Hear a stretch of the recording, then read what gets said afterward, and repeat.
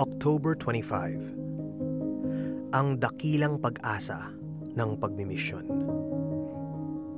Tayo'y binuhay niyang kasama ni Kristo noong tayo'y mga patay pa dahil sa ating pagsuway. Naligtas nga kayo dahil sa kanyang kagandahang loob. Ephesians 2:5. Ang dakilang pag-asa ng pagmimisyon ay ito. Kapag ipinangaral ang Ebanghelyo sa kapangyarihan ng banal na Espiritu, ginagawa mismo ng Diyos ang hindi magagawa ng tao. Lumilikha siya ng pananampalatayang nagliligtas. Ginagawa ng panawagan ng Diyos ang hindi kayang gawin ng tao. Binubuhay nito ang mga patay.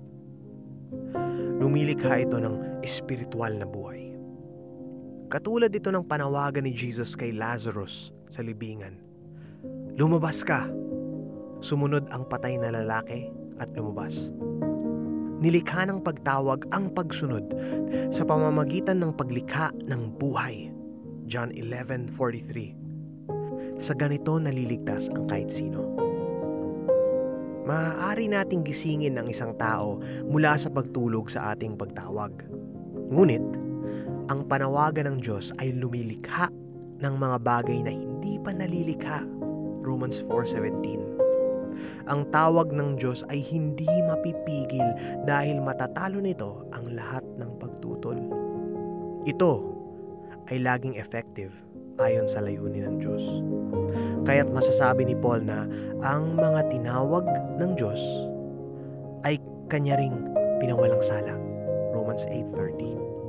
Kahit na nadja-justify lang tayo ng ating pananampalataya. Sa madaling salita, mabisang-mabisa ang panawagan ng Diyos. Kaya talagang lumilikha ito ng pananampalataya kung saan ang isang tao ay nadja-justify. Lahat ng tinawag ay binibigyang katwiran ayon sa Romans 8:30. Ngunit, walang sino mang binibigyang katwiran ng walang pananampalataya. Romans 5:1. Kaya ang panawagan ng Diyos ay hindi mabibigo sa layuning ito. Hindi maiiwasang likhain nito ang pananampalatayang nagbibigay katwiran. Hindi ito magagawa ng tao. Imposible ito.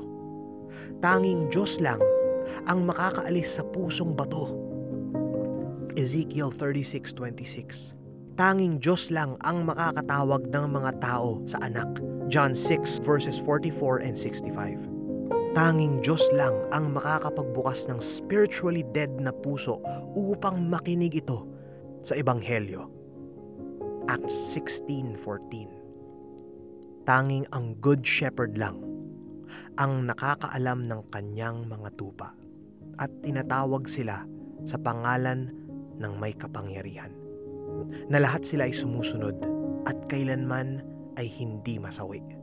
John 10:3-4 and verse 14. Ang pinakadakilang biyaya ng Diyos, gawin ang imposible para sa tao sa pamamagitan ng Gospel of Jesus Christ. Yan ang dakilang pag-asa ng pagmimisyon.